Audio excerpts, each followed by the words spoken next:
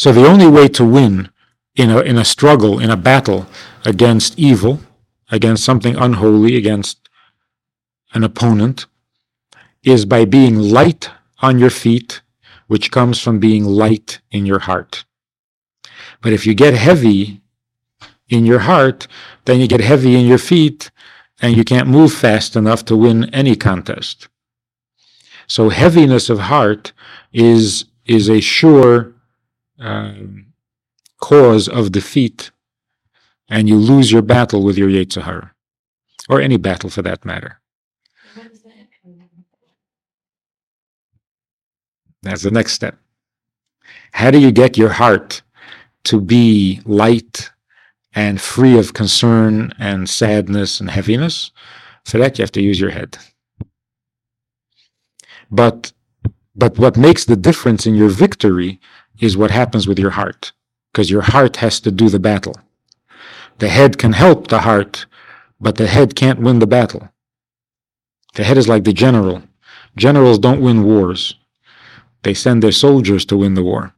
So the soldier has to win the war, but a soldier needs a good general. Well, you're suggesting that mind over matter, right, would mean that the head can make the feet dance and skip the heart.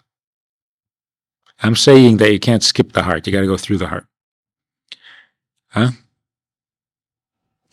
So mind over matter, but with a process. Can't skip steps. You got to follow the process. The process is that the mind influences the heart, and the heart influences the feet. That's true too. You can get to the heart either from the top or from the bottom.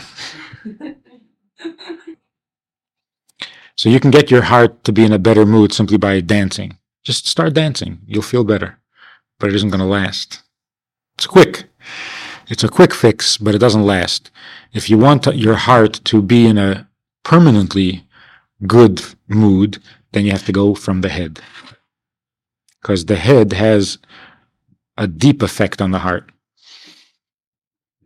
The feet have a superficial effect on the heart. And that's why you have people say, "Oh, I'm so embarrassed." And they're not. No. Or they don't. They claim to be, but then they don't act like they are. Or the person says, "I feel so guilty," and then doesn't do anything about it, just changes the subject. If you really felt guilty, it would bother you for weeks, for months. Here the person says, "Oh, I feel so guilty." And that's it. End of subject. So what's going on? Is he lying? It's not that he's lying. He feels guilty in his head.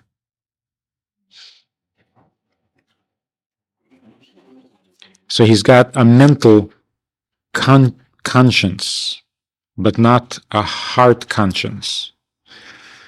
So his mind is saying, "Oh, this is wrong, this is terrible." But his heart really doesn't care. So when we talk about real guilt, you're talking about guilt that is felt in the heart.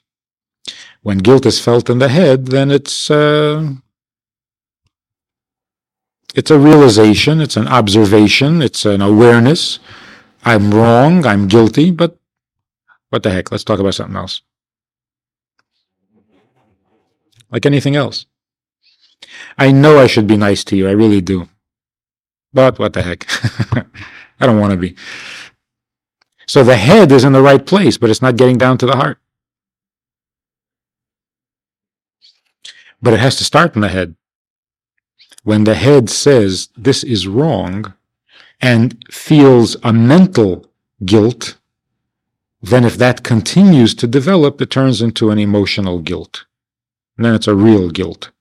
If it doesn't develop any further, then it just stays in the head and it's kind of wasted. But it's got to start in the mind. If the heart is feeling guilty and the mind doesn't agree, like in your mind, you know that you didn't do anything wrong. But in your heart, you feel guilty. That's an unhealthy guilt.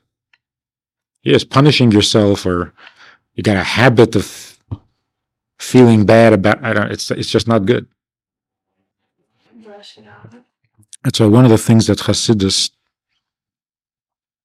introduced is that you can't talk directly to the heart. You must talk to the mind and let the mind talk to the heart. So, for example, when preachers used to come to the shtetl and gather everybody into the shul and lay a real guilt trip on them so that they would do tshuva and become better Jews, how did they do that? What was their method?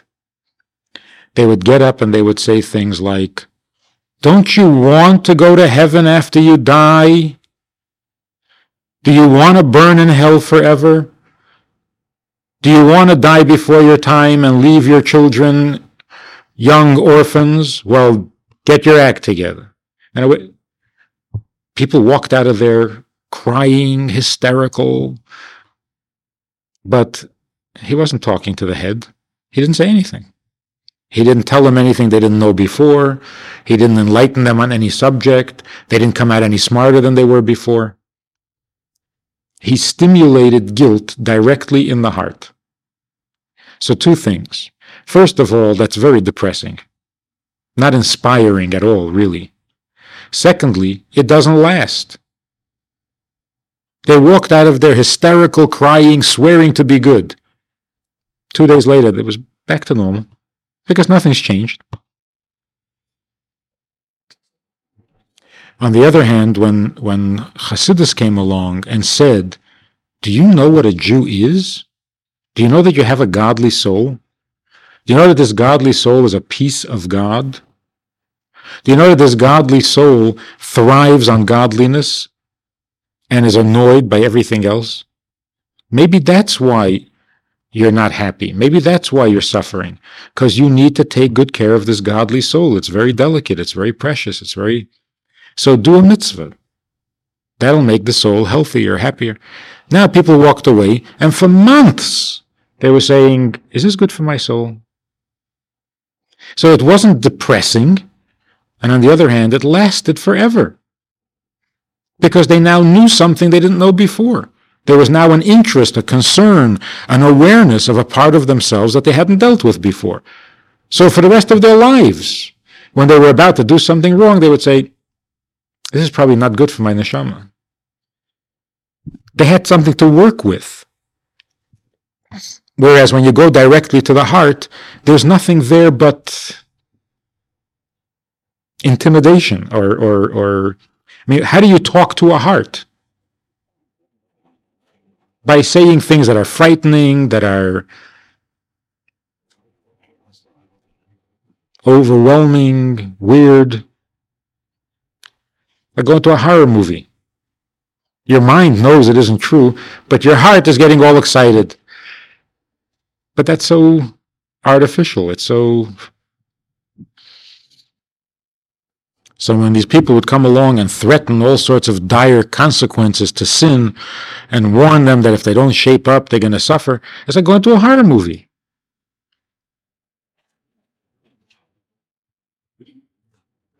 I was talking recently to a guy who had never learned any Hasidus, but he's very religious, very observant, very orthodox. And he hears that Lubavitchers are running around excited about Mashiach, that Mashiach is coming. He says,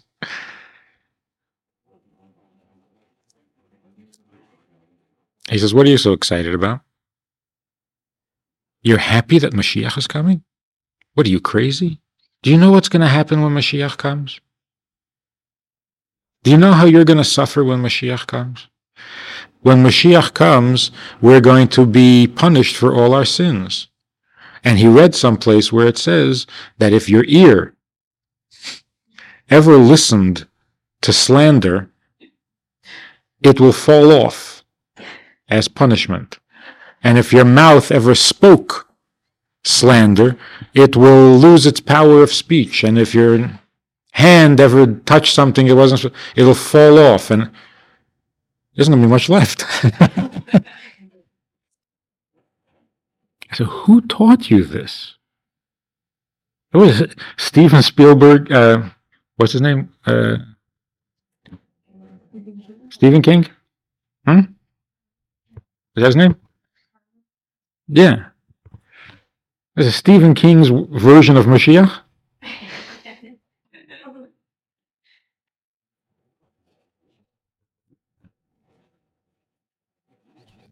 So 200 years ago, the Baal Shem Tov came along and said, will you cut that out? You stop with this horror movie business and start teaching people something they can take home.